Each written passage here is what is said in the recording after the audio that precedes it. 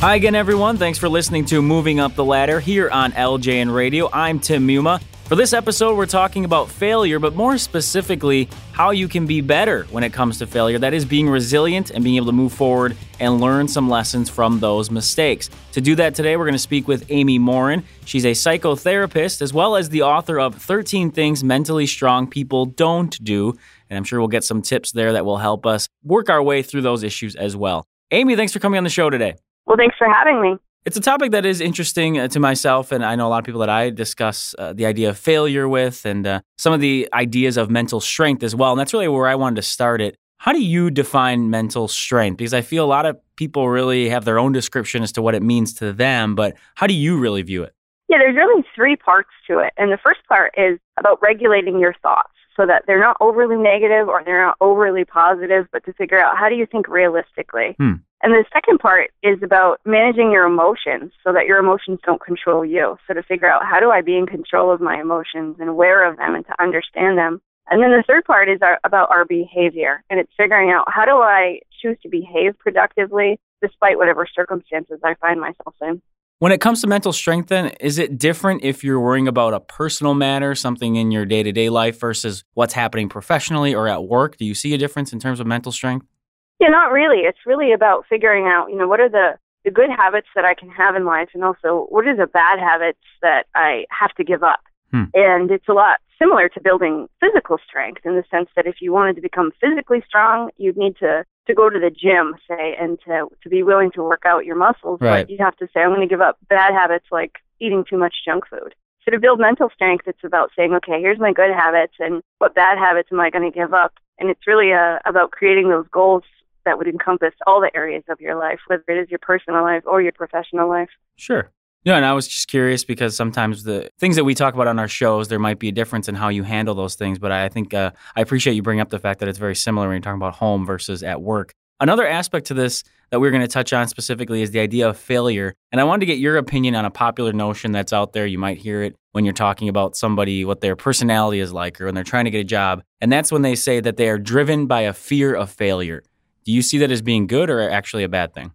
I think it depends. I think some people are so afraid of failure that it sort of becomes this paralyzing fear where they don't want to try anything new or they don't want to do anything where they don't excel because they think, what if I fail? I'll be so embarrassed and I can't handle that, or it'll, be rejected by people. So they don't go on and do things. But other people, if they can use that fear to drive them to understand it, just because I fail at my first attempt doesn't mean I am a failure. And so for somebody who says, all right, I failed 25 times, but the 26th time I was successful, and they were able to use that fear to keep going, then it can be a healthy thing for sure. Okay, good. Well, that does lead us to the broader topic of what we want to talk to and narrowing in then also on resiliency. And that's the idea of what resilient people do to use that failure to your advantage, a little bit of what you touched on there. I guess, first of all, when it comes to understanding their situation and what's going on, what do resilient individuals do that really they plays out so well for them? Yeah, well, resilient people, when they do fail, that rather than looking at it as the end of the road, that they're able to bounce back and to be able to say, okay, this is what happened, and how can I still move forward? And they're able to tolerate, because none of us like to fail, and it's uncomfortable when we fail. But people who are most resilient, they can tolerate that discomfort, and then they can use it to their advantage to say, okay, what's next? Whereas a lot of us, when we just hate that uncomfortable feeling of feeling like a failure, so we just continue to avoid those things where we could fail, or when we do fail, we try to minimize it, or we're embarrassed by it, or we cover it up, or we have excuses for why we failed. But people who are most resilient, they have confidence, and that they want to still keep moving forward every time they fail, that they know that they can use it as an opportunity to become better. One of the things you mentioned I found interesting as well was the idea that resilient individuals who do fail, they still practice gratitude. How does that work into all this? Yeah, there's so much research about how gratitude, all the benefits of it, and how it can really help us. And so people who aren't as resilient to failure, when they fail, they tend to have these catastrophic thoughts about this is the worst thing in the world, and these things always happen to me, and all of these things that start to breed this sort of self-pity.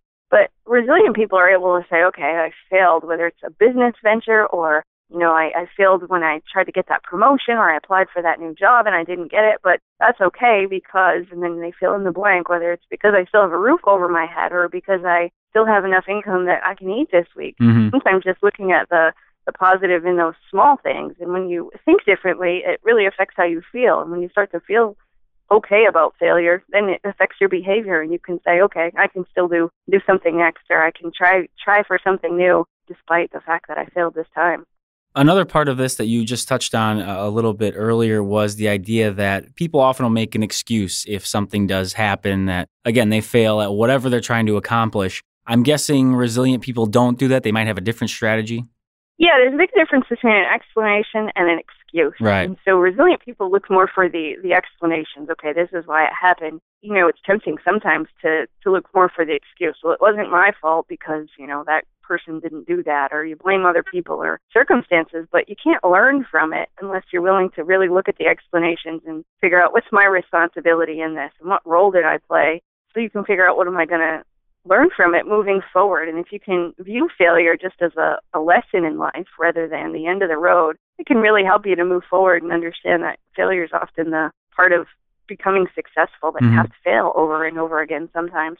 I love that you bring that part into it. We've talked with people from Silicon Valley, and they view failure as being a great thing because you are putting yourself out there, you're learning these lessons. And it sounds like you're saying you can do that on any level, no matter what you're talking about, personal or professional. Absolutely. So whether it be that you had a failed relationship or you just applied for a job, maybe that was a little bit out of your comfort zone and you didn't get it, but to be able to understand, okay, well, what can I take from this? And right. At the end of the day, to say, you know, were there any skills that I sharpened? And even if I sharpened perhaps my interview skills or my resume writing skills, even if you didn't get the job, there's probably still something that you can take away from it. I think it's a great perspective to have. Another thing that you, a phrase you used actually in an article that you wrote, I found intriguing. I wanted to get sort of your explanation of it, and that is that resilient people, when they fail, they respect their vulnerabilities. What exactly does that mean to you? You know, I think so often that we try to cover up areas where our weaknesses are because we have this idea that if you have any shortcomings and people find out that, you know, they'll view you as a failure or that you can't acknowledge your weaknesses because, you know, your competition will use it against you or whatever it might be. But to figure out that, you know, we all have different strengths in life, but we also have different weaknesses, and acknowledging those weaknesses and deciding what you're going to do about them can be helpful. So if, for instance, somebody decides I'm going to open a business, but I'm not a great bookkeeper, well, you should admit, gee, I'm not good at keeping the books. Right. What can I do about that? Maybe it's hiring somebody to do it for you rather than trying to do it all. And I think often we just have this thought that you have to do everything. You have to do everything well in order to be successful, but we don't. We have areas, and, you know, if it's something that I'm really not good at, it really just drains me to try to sit down and do those things instead of figure out what can I do? How can I capitalize on the things that I am good at, but to delegate and to get help on areas where I could use a little help, or the parts that aren't my strengths, to figure out how do you incorporate people who are able to do those things and that is their area of strength, and that you can ask for help and still be an effective leader. Again, I think a wonderful perspective there. And for those that listen to our shows, they know when we talk about job interviews as well, you know, that question comes up, well, what's a weakness of yours kind of thing? And the worst thing anyone can ever say is, well, I don't really have any, or to sort of try to make it sound like, well, this weakness is just that I work too hard. To me, that's not acknowledging it. And sounds like you're saying you're going to probably end up failing more often if you look at it that way. Yeah, absolutely. Yeah, I think that's the most common interview question that people dread, right? Yeah, pretty much. But to be able to willing to admit, okay, you know, this isn't something that isn't my area of strength or my area of expertise, or it's not something I get excited about, and that's okay, and that we all have those areas, and that just acknowledging them is a big step into to figure out what do you do about them rather than trying to pretend they don't exist. And then on the flip side, obviously, as you alluded to, you have your strengths, and it's important to acknowledge those. How can somebody go about doing that without coming across as arrogant or even, I don't know, being hurt by the fact that they think or know they're really good at something? Is there a balance there in trying to really utilize those strengths? Yeah, there is, because I think sometimes, you know, people fall in one of two categories. Sometimes people are uncomfortable talking about strengths. Sure. So they try to say things like they did a good job and somebody praises them. They say, well, it was just good luck. Well, your boss doesn't really want to think that you were successful simply because of luck. And then on the other side, you know, people will often, you know, they brag and they sort of come across as arrogant. And so to figure out how do you find that balance? And often it's about, instead of talking about, you know, character strength, like, gee, you know, I was born with these skills, instead talk about your hard work that you put into it. Yeah. So to say, you know, oh, somebody says great job on that project, be able to say, thank you so much. I worked really hard on it, rather than saying, thanks. I love giving large presentations, and that's always been my area of expertise, where you would come across as arrogant. So instead of talking about, all of your wonderful innate characteristics, just talk about how much work and effort you've put in and how you've gotten to that place where it is a skill that you're good at. And it's okay to admit that you're good at that, but it's also important to acknowledge how you got there, that you weren't just born with those certain characteristics. I think another good tip for those listening out there, and you are 100% correct, that is one of the most dreaded interview questions, is to let someone know about your weaknesses or an area you need to know. But then the second one is being the idea of the strength. I mean, that actually people don't like to hear, or as you mentioned, talk about that as well. So I think you touched on that perfectly in talking about strengths and weaknesses there. The last part of this then, as far as what you describe as ways resilient people do take on failure and use it to their advantage, is the idea of creating a plan afterwards. What would that entail? How does that look for somebody who will succeed after failing versus somebody who might fall into those same traps? Yeah, so often we've been taught, that failure is bad. And so because of that, we try to avoid thinking about it, and we don't want to allow ourselves to feel bad about it. So we just try to move forward as quickly as possible. And, you think about little kids in school where, maybe the math teacher asks a kid a question and he gets the answer wrong, and the teacher says, no, that's not right, and then moves on to the next kid. And there's so many of us, I think, we're taught that mistakes are bad and failure is bad. And so to figure out, okay, when you do fail, how do you take the time to really learn from it? And then once you do learn from it, how do you make a plan so that next time you won't fail? And really it's about saying, what role did I play in this? What are my shortcomings?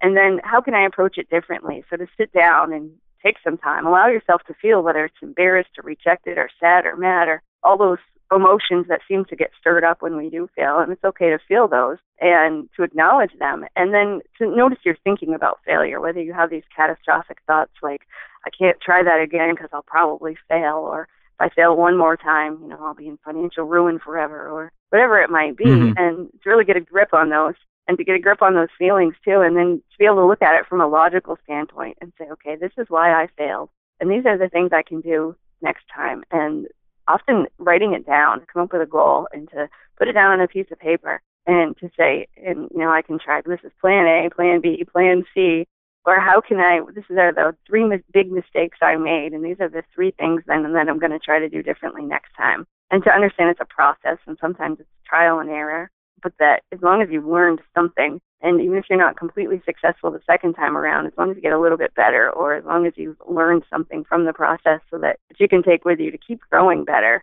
But often it is come down to having a written plan. That can be huge. And then you just at least know, this is my goal. And then you can start to say, how's my progress towards that goal, whether you're headed in the right direction or not, to make sure that you're taking those steps to become better the next time that you try it again.